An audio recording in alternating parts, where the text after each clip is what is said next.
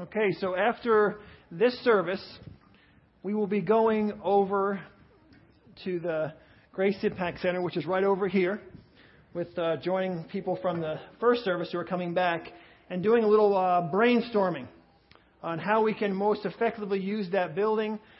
And you may be thinking, well, I only have one idea. I don't have many ideas. But as you're sitting and we're talking together around tables, we'll be having lunch. So we have lunch there. We have childcare there.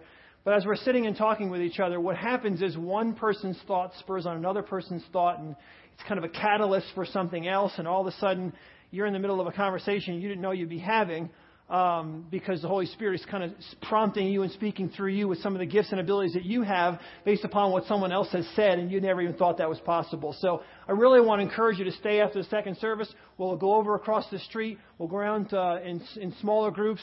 We'll kind of brainstorm a little bit. We won't take up that much of your time. We'll try to be done. We're maybe 12:30. We'll start eating, and then around 1-ish or a little before, we'll get into our groups and start discussing and kind of brainstorming. God's been really doing some amazing things here at our church. It's truly been a blessing over the past, really 6 months or so, or a year, to see how God is working amongst the people of this church to really impact people's lives. And so I see this as just another step in that direction. God is going to use this facility in a powerful way. As we reach out to our community, we're trying to come up with different seminars that we can do to reach out to our community, people that are struggling with their kids, and how can we do seminars that help people in raising their kids or their teenagers? How can we do seminars that help with money management? How can we do seminars that talk about purity with the younger ones before they get into their teen years? And those are some of the things that we're working on. And just the opportunity that we're going to have to use this facility, not only for sporting activities, but also for just reaching out and creating ways that we can show the love of Jesus Christ to our community. It's going to be incredible. So make sure you come with your kind of open hearts and minds. We talk about, awakening imagination. That's what we want to do this morning. We want to go over there and just take some time and awaken imagination, get all these ideas together, sit down with some leaders and say, okay, what are some things that we can implement right now to continue to drive forward the vision that God has for Grace Chapel? And I know that's going to happen. All right. Last week, we started a series, again, Conversations with a Happy Heathen.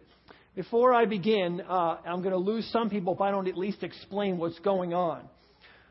I went to church for the first time when I was 17 years old, was invited by a friend who grew up in an apartment complex with me. She had left the apartment complex. She came back. She had started going to church. She was excited about going to church, so she invited me and one other friend to go with her. I thought she was in a cult because she was way too happy about going to church. So I thought I'd go to this church, find out what was going on, and pull my friend out of this craziness. She's way too happy about going to church and everything. I thought, I've been to church once in a while when I was growing up, and it was kind of boring. So I thought, how can anybody be this excited about going to church? Something's got to be wrong. So she invited me to this meeting. I won't get into all the details, but when I went to the meeting, good folks, good students were there. I felt comfortable. I didn't feel threatened in any way by the people that were around, and that was a nice feeling, because usually there was some kind of confrontation whenever you went into a new group of students. That didn't happen. But then they broke out some Play-Doh. The youth pastor broke out Play-Doh, and we wanted us to play with Play-Doh and make things for someone that reminded us of something we had done in the past. Well, I was 17 years old and more on the hood side, and I wasn't going to play with Play-Doh, nor was my friend. And with him there, it even made it more solidified in my mind that I wasn't touching the Play-Doh. But we got stuck at the meeting. We had to do something. We didn't want to just embarrass ourselves by saying, pardon me, excuse me, and getting out of the house that we were in. So we went along. I made him a bat and ball. He made me a football, or vice versa, whatever it was. I don't remember. And we just stuck it in our pockets, and we figured, what's our exit strategy out of this place?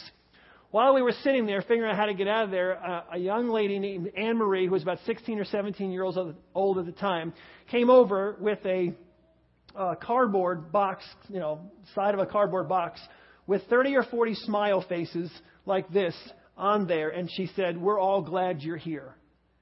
And, on the external, I was just like, yeah, thanks, appreciate it. Internally, it really made a difference in my life. That was when I was 17 years old. I'm 48 years old. I still have 3 of those smile faces Play-Doh smile faces, one in my office and two at home, that I keep. I have them. I probably have the oldest Play-Doh known to man, okay? I still have the Play-Doh. They don't look like smile faces anymore, but I know what they are, and I still have those. It's one of the reasons I'm here this morning. It's one of the reasons I ended up coming back to that youth group the second time because of that gesture, because of her handing over those smile faces and saying, we're all glad you're here. It got me to come back to youth group the second time, which then I got engaged in church, started asking a lot of questions, came to know Jesus Christ as my Lord and Savior, and now I stand up here. I'm the pastor of Grace Chapel and all the other things that happened in my life. Thank you for that. So now that is a backdrop.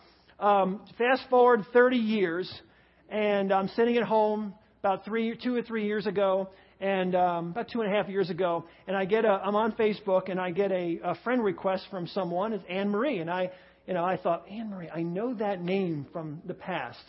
And all of a sudden I saw her face, and even though we're just a little bit older and a little bit different, I recognized her and said, that's the person who gave me the smile faces, which was so exciting to me to be reconnected with an old friend and start connecting with some of those youth group kids again on Facebook. And I started talking to her, and I said to her, I want you to look up grace-chapel.com, Self-Sustaining Enterprises, and Back-to-Back Ministries. And I want you to know that because of the fact that you gave me those smile faces, you had a part in everything that God has been doing in my life for the past, 30 some odd years. She said, that's so exciting, blah, blah, blah. But our lives have taken two different paths. I'm excited for you. I'm excited for myself. I basically walked away. She said it was all social for me. It was a fun time in high school. But the reality is I never truly believed it. And in college and after, I pretty much walked away. I don't think she'd call herself an atheist, but from a standpoint of just from our own discussions here this morning, she does not believe in God at all, does not believe in Jesus Christ, has no religion in her life whatsoever. And so we have started on a journey for the past 2.5 years. I think at this point we have about 700 posts back and forth. I have 2 notebooks about this thick, filled with discussions back and forth, apologetics, defending the faith, or just discussions. We argue, but they're good arguments. We care about each other. Our family, my wife knows her. Our kids interact with her on Facebook. So there's a good, healthy relationship there. So it's not like we're arguing as enemies on our points of view. It's just really sharing back and forth our points of view, me trying to lead her, from my perspective, closer into a relationship with Christ, and her basically saying to me, I'm a happy heathen. That's where the title came from. She actually said to me, maybe you can use this in a sermon series someday, Conversations with a Happy Heathen. That's where it started out a couple of years ago in our sermon series. And for the next, hopefully, until I win the debate. I'm just kidding. until she gives her life to Christ, and even after that, we can still talk. But we're going to be having these discussions for years and years to come. And so we're going to be having this sermon series going on for years and years to come.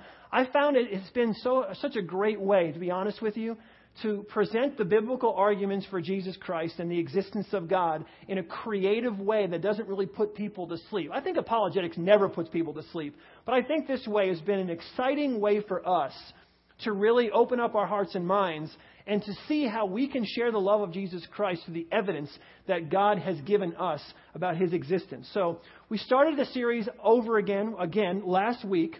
And I said last week in one of my responses to Ann, I said this: I looked at the evidence when I started going to church and came to belief in Jesus Christ. Evidence for Christ? Meaning what? That He existed or something else? I doubt we're using evidence in the same way, but bring it on. All right, I'm going to bring it on, but I bait and switched you last week. I said we're going to go back and forth, but Ann went to Florida on vacation last week, so basically that's her chance. That was her opportunity. That's her argument right there. Bring it on, and I'm going to bring it on this morning, okay? She's back. We started connecting again last night, so we'll see what happens next week. But this morning, it's basically, she's asking this question, evidence for Christ, meaning what? That He exists or something else? I doubt we're using evidence in the same way, but bring it on. And what she's saying, bring on the evidence for who Jesus Christ, who He is, who He claimed to be. So I'm going to begin. This is a post that I gave to her that I'm now going to share with you. And I think the best way to start looking at evidence for Christ is first to define the word evidence, because that's important to her, that we're on the same page. When I say evidence, what am I talking about? I think we can both agree on these definitions. So here are the definitions that I'm using when it comes to the word evidence. A thing or things helpful in forming a conclusion or judgment. For example, the broken window was evidence that a burglary had taken place. Something indicative, an outward sign, evidence of grief on a mourner's face. The documentary or oral statements and the material objects admissible as testimony in the court of law. To support by testimony. Attest. Ground for belief or disbelief. Data on which to base proof or the establishment of truth or falsehood. So the question we're going to answer this morning is, how do we know that Jesus Christ is who He claimed to be? How do we know that? And I don't think that you would argue that Jesus lived, so I won't spend any time defending that. In Acts chapter 2 and verse 36, Peter builds a case for the cause of Christ. He builds a case. He wrote this, "Therefore let all Israel be assured of this. God has made this Jesus, whom you crucified, both Lord and Messiah." Peter says there are three pieces of evidence in the case for Christ. Evidence that confirms beyond a shadow of a doubt that Jesus Christ is who He claimed to be. Because what will happen is when you talk to your friends, they'll say, "You believe in Jesus by faith." Somehow like that, that's almost like with disdain. You believe in what you believe by faith, and there's no evidence to back it up. What I'm going to present to you this morning is evidence for who Jesus Christ is, who He claimed to be, and proof that backs up that claim. Now, I said to her, Ann, what I'm presenting to you all today, is just a fraction of the information we have. Some of you have arguments in your mind already, and you're hoping I'll throw those out. I may not even get to those. That's how much information and argument, the good evidence that we have for who Jesus is, who He claimed to be. So this is just a fraction of the information we have. The first evidence I would like to present are the miracles of Jesus. The miracles of Jesus. Now, before I begin, I think it's important to answer a question. Would the disciples die for what they knew to be a lie? And I would die for Christ because of my faith in Christ. Now, I have a powerful faith in Jesus Christ. So if someone put a gun to my head and wanted me to die for my faith, I would martyr myself for Jesus Christ because I have that much faith in Jesus Christ. So I said, you can call me a fanatic if you like, but the disciples, on the other hand, would have to have died for what they knew to be untrue because they were there. It's not the Bible that I've been given, that I have the evidence, and I believe by faith the Bible is true. I was not there, but I believe by faith the Bible is true. They would have to have died for something they knew to be a lie. Now, one crazy man may do that, but all of them choosing to commit suicide for a lie, it makes no rational, reasonable, or logical sense. You have to think that through. Why would these people die for a lie? In Acts chapter 2:22, Peter says this, "Fellow Israelites, listen to this. Jesus of Nazareth was a man accredited by God to you by miracles, wonders, and signs, which God did among you through Him, as you yourselves know." Before I go on, let me go back to our definition of evidence, because this is important. To support by testimony. Okay? Attest. The documentary or oral statements and the material objects admissible as testimony in the court of law. The Gospels together record more than 36 miracles that Jesus performed while He was here on earth. So the Gospels lay out 36 miracles that Jesus performed. Now, He didn't perform these miracles in secret. Jesus performed these miracles right out in the open.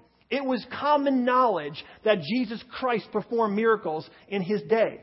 Everyone around Him knew that Jesus Christ was one who performed miracles. The religious leaders of His day accused Him of performing those miracles on behalf of Beelzebub, which is basically by the power of Beelzebub, which is basically saying you're doing it by the power of evil.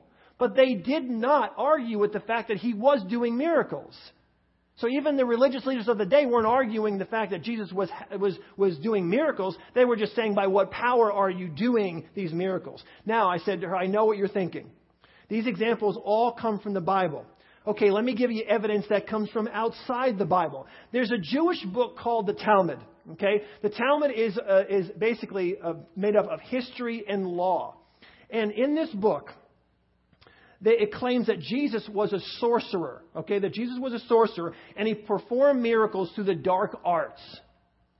Now, to Anne, my response, Anne, here's the point. The fact that they record these validates that Jesus really performed the miracles. Okay? The Talmud backs up the biblical testimony. Now, you would say, well, it doesn't say he committed them by the act of God, that God was the power behind it. No, I didn't. That's not my issue. My issue is there an argument that Jesus performed miracles? There's the argument. It's not only biblical evidence, but outside, and that's just one of the evidences, the Talmud. There's other historical evidence that Jesus existed and he did these miracles, all these kinds of things. But you have the evidence outside of the Bible, okay, that Jesus performed miracles. The only question you have to come to is, how did he perform miracles? Through dark arts, which, obviously if you're an enemy and you don't want Jesus to be who he said he was, you're going to say, well, yeah, he did those. We can't argue that he did these miracles, healed the blind, raised people from the dead, control all these things. But what we're saying is he does it through the power of Beelzebub or whatever else. During the days after Jesus' death and resurrection, there must have been a lot of talk about him, his life, his crucifixion, the empty tomb where he was placed. There must have been a lot of speculation. Speculation must have been running rampant during this time because people knew who he was. People knew that he was performing these miracles. According to our sources, people were well acquainted with Jesus and well acquainted with the miracles. Jesus healed the sick. He controlled the elements. He even raised people from the dead. All of them were documented, not just by one, but by 4 biographers. Okay, again, go back to testimony. These weren't just documented by one person who saw them, wrote them down. These were documented by 4 different biographers. Each person, you say, well, yeah, that's the Bible, and these are people. Again, each person was so convinced of what they saw and what they recorded that they were willing to die defending their testimony. That has to be clearly laid out again. That each person who documented these biographers were not just people writing about George Washington and whatever else about history. They were each willing to die defending their testimony of what they saw and what they recorded. That's important. The miracles of Jesus are powerful evidence that Jesus Christ is who he claimed to be. After first service, I had people coming up to me, giving me other historical references, okay, to where Jesus was referenced in secular references, that Jesus' existence, the miracles he performed, all those kinds of things. There are other references. So this is powerful evidence. The miracles of Jesus Christ. Don't let people just blow those off and say, oh, you just believe that by faith. Well, I wasn't there, but I'm reading a really good book on George Washington right now. And I'm looking at what George Washington said and people wrote about George Washington. And I'm pretty much taking that as pretty solid evidence that George Washington existed and that he did what he said he did. And he fought this battle and he was able to think this way. There's things that written specifically about him by people who were there at the time. So don't let people just say, oh, it's all just faith. There's more historical documentation, okay, for backing up the Bible as an authentic, reliable document than any other document in the history of the world. Go look it up. Do some research. Nothing comes even close. Okay, so don't let people just throw things out at you and say everything you believe is by faith and it's not intellectual and all this kind of thing. Now, I said this to Anne. Anne, I know you don't believe in miracles, and just for a moment, and I want you to do the same thing. Okay, people struggling with miracles, just for a moment, consider that we're alive. Okay, and that we're talking about this or any subject here at Grace Chapel in 2011, in February the 20th. 2011, that you and I are breathing in and out, and that we're having a conversation about anything. If our existence, is our existence not a true miracle? If life is a miracle, and we have no true evidence for how it came into existence from your perspective, do we then conclude that we don't exist just because you have no clear evidence for how life came to be? My friends, we're here. If you don't believe in a God, you have to believe this is a miracle, that we're actually sitting here interacting with one another cognitively, that you can understand what I'm saying, that there's language, I'm breathing, I'm moving my fingers. I exist. That's a miracle. Now, from Anne's perspective, she has no understand. She would not have a reason she would not understand how it came to all about to be and how we came into existence. As a Christian, I would say God is the first cause and God created us. But the reality is we're here. Here's the amazing thing for me. Why is it so easy for some of your friends to believe miracles that happened over millions of years, but that Jesus couldn't heal a blind man? Do you ever look at the mathematical possibilities or the scientific evidence for something and I'm not talking about something coming from nothing. I'm talking about the earth was forming and all of a sudden life, electricity struck a big pile of muck and life appeared. You ever actually look at the evidence behind that and look at the mathematical probability that could have happened? It's impossible, okay, from a mathematical possibility. Or if you look at it any other way you'd like to. We're here, so we know we exist. And if you don't believe in God, then something had to have happened. But if you look at the evidence, okay, that's impossible. So why is it that people will intellectually be fine with a miracle that happened, the impossible happened over millions of years from their perspective, but Jesus couldn't heal a blind man? Is that really so unbelievable that we had faith that Jesus Christ could heal someone? When you believe that miracle after miracle? Look at the human eye. Go study the human eye and tell me how the human eye evolved, okay? Then I'll show you a real miracle. You think healing a blind man's a miracle? See how random circumstances and random chance can bring together the complexity of the human eye. I'll show you a real miracle. The second area of evidence that I would like to present are the prophecies concerning Jesus. In Acts chapter 2, verse 23, Peter says that this man was handed over to you by God's deliberate plan and foreknowledge, and you, with the help of wicked men, put him to death by nailing him to the cross. There are over 100 prophecies in the Old Testament concerning the Messiah, okay? Who the Messiah would be, how he would live, where he was born. Over 100 specific, clearly documented prophecies on concerning the Messiah, recorded centuries before Jesus Christ was even born. Descendant of David, okay, that he was born of a virgin. There's scripture, I have all the scriptures back as up Isaiah 7:14, born in Bethlehem, Micah. He was betrayed by a friend. He was betrayed for 30 pieces of silver. He would be crucified with sinners, but been buried in a rich man's tomb. Okay? All that's laid out. That's Isaiah 53:9. And I said, Anne, this next prophecy was one of the major pieces of evidence that led me to Christ back in 1980. Okay, before I go on to my piece of evidence, I got to tell you a little quick story about my son Joshua. I'm kind of sharing some of this stuff with him. You know, he's only, he's really young, 6 years old. So I'm sharing the best I can. And his mind jumps and he says, Dad, so what year did you and Mom get married? Because we're collecting coins. So he's into what year certain things are.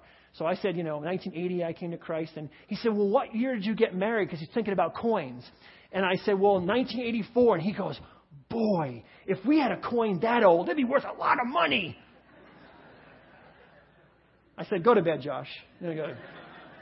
I mean, he calls the 90s the old days. Back in the old days, back in the 90s. I love it. Oh, okay. So listen to this. This is the one that this made my hair stand up in the back of my neck. I'm telling you, this really pulled me in and started thinking, wow, there's a lot of validity behind what's going on here. Psalm 22:15 and 16 says this.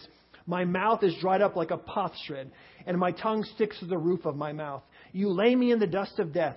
Dogs surround me. A pack of villains encircles me. Listen to this.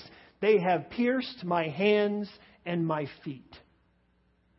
500 years before crucifixion was even invented, and 1,000 years before Jesus Christ was born, a prophecy told how the Messiah would die. They have pierced my hands and my feet. You think, well, that's only one verse, and are you sure that blah, blah, blah? Okay, Isaiah 53 says, now listen to this. I'm not sure, most of you here are believers. Most of you here know Jesus Christ. You understand the gospel. I'm going to share the gospel with you from the Old Testament, all right? Isaiah 53 says this, "But he was pierced for our transgressions. He was crushed for our iniquities, and the punishment that brought us peace was upon him. And by his wounds we are healed." My friends, I don't need the New Testament to preach the gospel. All I need is Isaiah 53. That's the gospel. "But he was pierced for our transgressions. They have pierced my hands and my feet. But he was pierced for our transgressions. He was crushed for our iniquities. And the punishment that brought us peace was upon him. And by his wounds we are healed." That is the gospel. I don't know what to tell you. Okay? That's the gospel. Then you look at Zechariah 11:12. I was actually looking at this up again, some of the prophecies. Zechariah talks about the Messiah being pierced. Pierced, pierced, pierced. And in one version it says, someone was arguing, it doesn't say pierced, it says that means that Hebrew is gouged. Okay, he was gouged. If you nail someone to a cross, I would use gouged, wouldn't you? More than pierced? Pierced is specific in some. Some people are saying gouged or whatever else. Okay, gouged, pierced, whatever you want. It still makes my hair stand on the back of my neck. I just read it and it happened again. I don't know if it happened for you, it happened for me. Okay? This isn't Nostradamus here, my friends. This isn't a horoscope. I don't read and say, whoa, I'm going to have a good day tomorrow. Maybe not such a good day the day after. Hey, that's true. It wasn't not such a good day the day after. Because I kind of fit everything in. And you read it too and it applies to your life. This doesn't apply to your life. This doesn't apply to anyone's life except for Jesus Christ. The coming of the Messiah was so definite and so specific, there couldn't be an imposter. God made it that way. This isn't luck. This isn't just kind of throwing something out that someone can go, gee, I want to spend the rest of my life pretending I'm the Messiah, so I'm going to, be born in Bethlehem? And there's two different Bethlehems too, so you just can't say Bethlehem. Epaphrathah is the one he was born in, so you just can't say Bethlehem. There was two different ones. Okay, no one knows in the womb, hey, Mom, go to Bethlehem because I want to be the Messiah. And the right one, make sure you pick the right one. Not one of these predictions, Jesus filled every single one to the last letter. Not one of them about Jesus was wrong. Jesus fulfilled every single detail. Now I said, and just for fun, let's look at the mathematical evidence, okay? I love doing this. Some people here just get all jazzed up about this. Other people are like, they turn off for a couple seconds, but stick with me for a second. A mathematician calculated the odds that just eight of these prophecies about Jesus having been fulfilled by coincidence in the life of one person. So take 8 prophecies, stick them in the life of one person like Jesus, and the probability by chance that he was born here and blah, blah, blah, pierced for our transgressions. Okay. Based on the laws of probability, the odds are 1 in 10 to the power of 17. That's 1 with 17 zeros behind it, all right? It would take $10,560 at 6 inches long, laid end to end, to extend 1 mile. The moon is about 239,000 miles from Earth. So it would take $2,523,840,000 laid end to end to extend from the Earth to the moon. That's just a little over $2.5 billion. The number we're talking about here, okay, is astronomical. It's mind-boggling. If you had that many dollar bills, you could lay them end to end and stretch them from the Earth to the moon and back 20 times. All right? Now, they're stretched back and forth from the Earth to the moon 20 times. Dollar bills to Earth to the moon 20 different times. I blindfold you. One of them is a counterfeit. You get one chance to pull the dollar out of that pile. One chance. Blindfolded. Counterfeit one. Here it is. Pull it out. Whoop. Oh, how lucky was that? I said 8 prophecies. I didn't say over 100. I only picked 8. Okay? Do the probability with over 100 and it becomes just ridiculous. My point is that it's mathematically impossible for that to happen by random chance, that Jesus was just lucky enough to be crucified. And I guess it's amazing too that crucifixion at that point where the prophecy was laid out wasn't even invented. It's like me saying someone 500 years now is going to die by this way of execution, but we have no technology or there's no invention of that execution whatsoever. I just kind of pick it out and that's how it's going to happen. This brings me to my final piece of evidence, the resurrection of Jesus. And these are all ones that people say, oh, see, that's all faith. It's all based on faith. Okay. It is at the end based on faith, a step of faith. I'm going to keep saying that. It is a step of faith.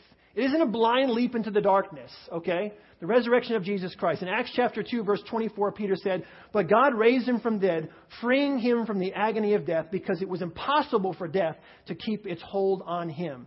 Peter repeats this emphatically in verse 32. He says, God raised Jesus from the dead, and we are all witnesses of this. He knows what he's saying here.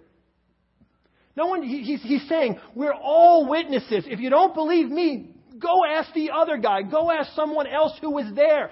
But I'm telling you, this happened. To stick with our definition of evidence, the documentary or oral statement and the material objects admissible as testimony in a court of law. To support by testimony, to attest. Okay? Now, in 1 Corinthians chapter 15, verse 6, Paul says this. After that, talking about the resurrection of Jesus, after that, he appeared to more than 500 of the brothers and sisters at the same time, most of whom are still living, though some have fallen asleep. If the guy was trying to make something up, he'd say, there's a lot of people who saw this. Most of them are dead now, so you really can't go ask them. There's a few over here and a few over there. I can't remember their names.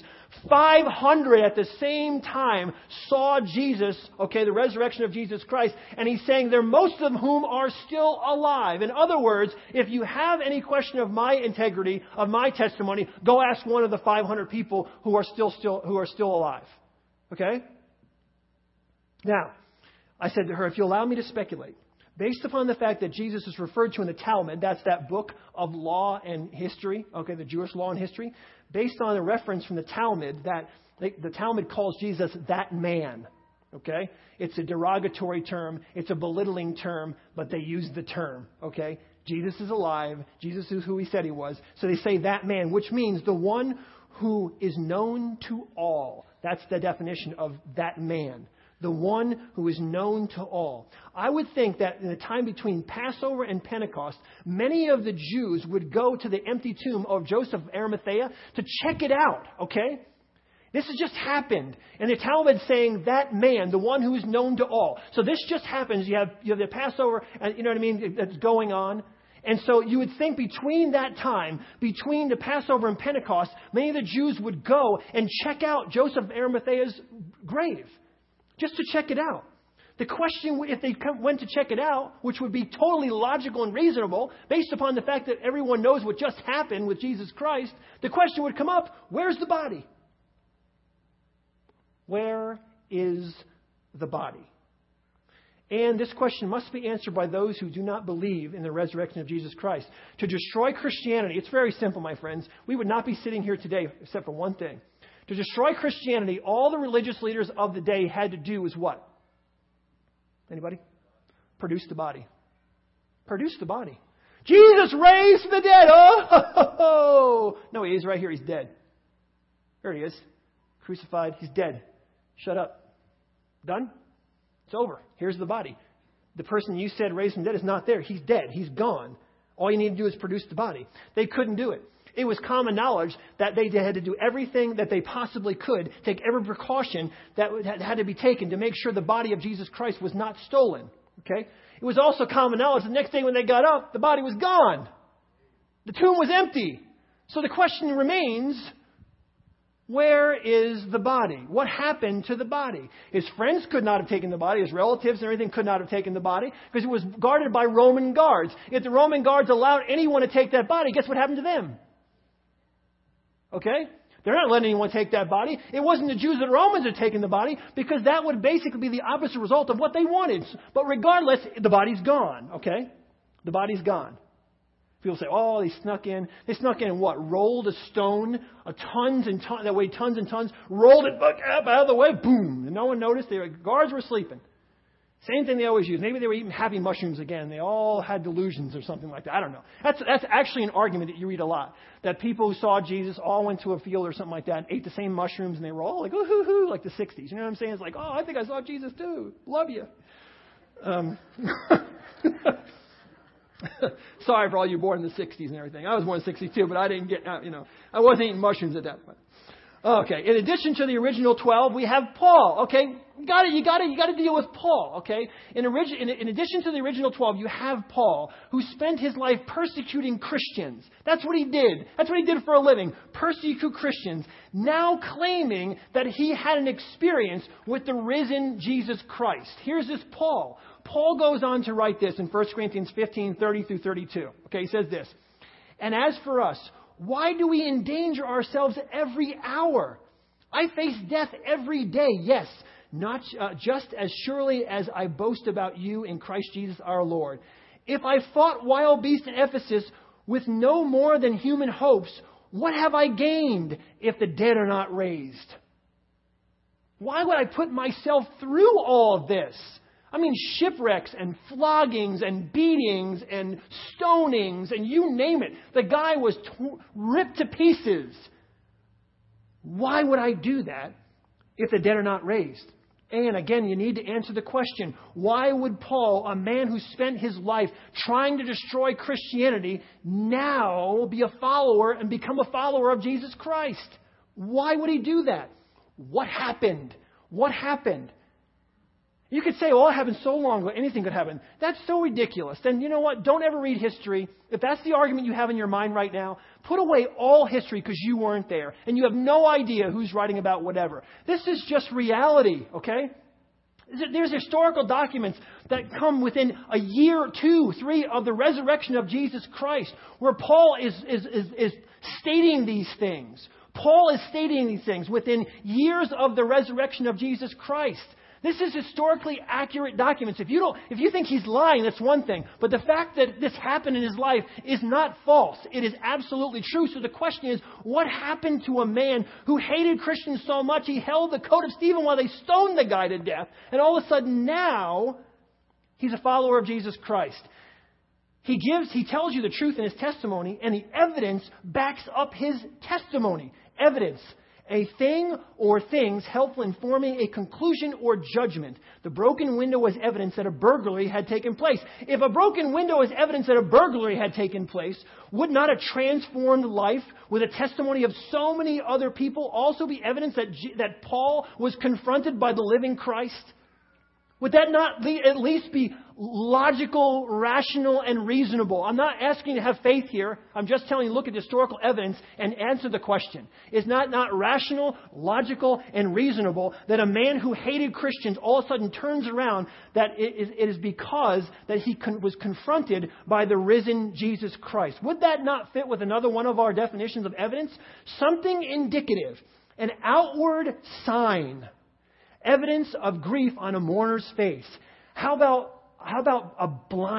being blinded and falling madly in love with Jesus Christ? I think that would be something that would be written on your face, wouldn't it? That your fact that you're blind and you're in love with Jesus Christ. You have a passion for Jesus Christ.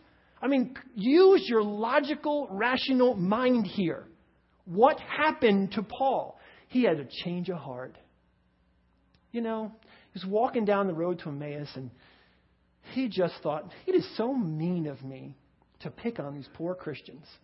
I'm going to become one.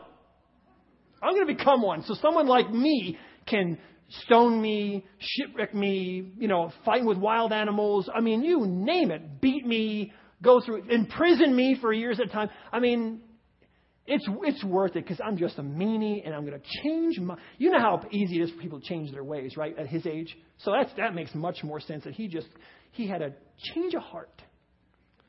Peter said, we are all witnesses. Deuteronomy 17:6 said that the facts of the case must be established by the testimony of 2 or 3 witnesses. The case for Jesus Christ was established not only on the testimony of 2 or 3 witnesses, but by 12 disciples and also at least a half a dozen other women. Okay? Not including the 500 I mentioned to you already, the people who had seen him besides, I'm just using those right now. And on top of that, let me throw something else out to you. Okay? Why on earth would the Bible say that the women saw Jesus first if women's testimonies really weren't counted that much in this culture? Well, what sense would it make, okay, if the Bible was lying, if you're writing the Bible and you're just trying to make this up? Why on earth, on God's green, wonderful earth, why would you say that women saw the risen Christ first? That would not help your argument back in this day, in this culture. It would hurt it. The only reason they said that women saw him first in this culture was because it was true. That's the only reason. There's no other reason to say that women saw him first if it doesn't help your argument if you're lying. You know what? There's something about lying. When you're lying, you have to make things up and make it squirt around. You can tell when people are lying a lot of the time. They have to make things all work out. When you're telling the truth, sometimes you get yourself in trouble if you tell the truth because it's just the truth. You know? They told the truth. That's why the women saw him first, because it's true. It's accurate and it's true. It's absolutely true. These people had absolutely nothing to gain and everything to lose, and they did, by being followers of Jesus Christ. Someone please explain to me what these people had to gain at this time by being followers of Jesus Christ. They believe with all their hearts, and most of them died for what they believed. Okay? They believed it with all their hearts, and most of them died for their belief. So my question to you is this morning, how else do you explain that? How do you explain it? I could see you saying, I want to go. I've heard people in seminary, whatever, someone say, why are you going to seminary? Oh, I heard it's a good gig. You know, you can get into church and, you know, money-wise, you can do this and that, and you're able to be in a position, blah, blah, blah. You can get people today who weren't there, just basically having reasons why they could become religious or whatever. I understand that. But these folks were there. So my question is, why would they do that? And the answer for a lot of people is they're fanatics. They're fanatics. You see, people do that today. That's one of the answers I got back from someone. Yeah, people still do this today. They blow themselves up. That's ridiculous. It's not that they were fanatics. It can't be they were fanatics. They were there. They were there. They believed. Understand. Stick with me on this one. They believed because they saw him. Jesus said in John chapter 20, verse 29. Remember when he confronted Thomas? Okay, when he confronted Thomas, he said, you believe because you see. Okay? You believe because you see. Because you have seen, you believe. Blessed are those who believe and have not seen. Thomas saw. You can't say the guy was a fanatic, that someone told him, he ate a bunch of mushrooms, started running around saying, Jesus is risen, Jesus is risen.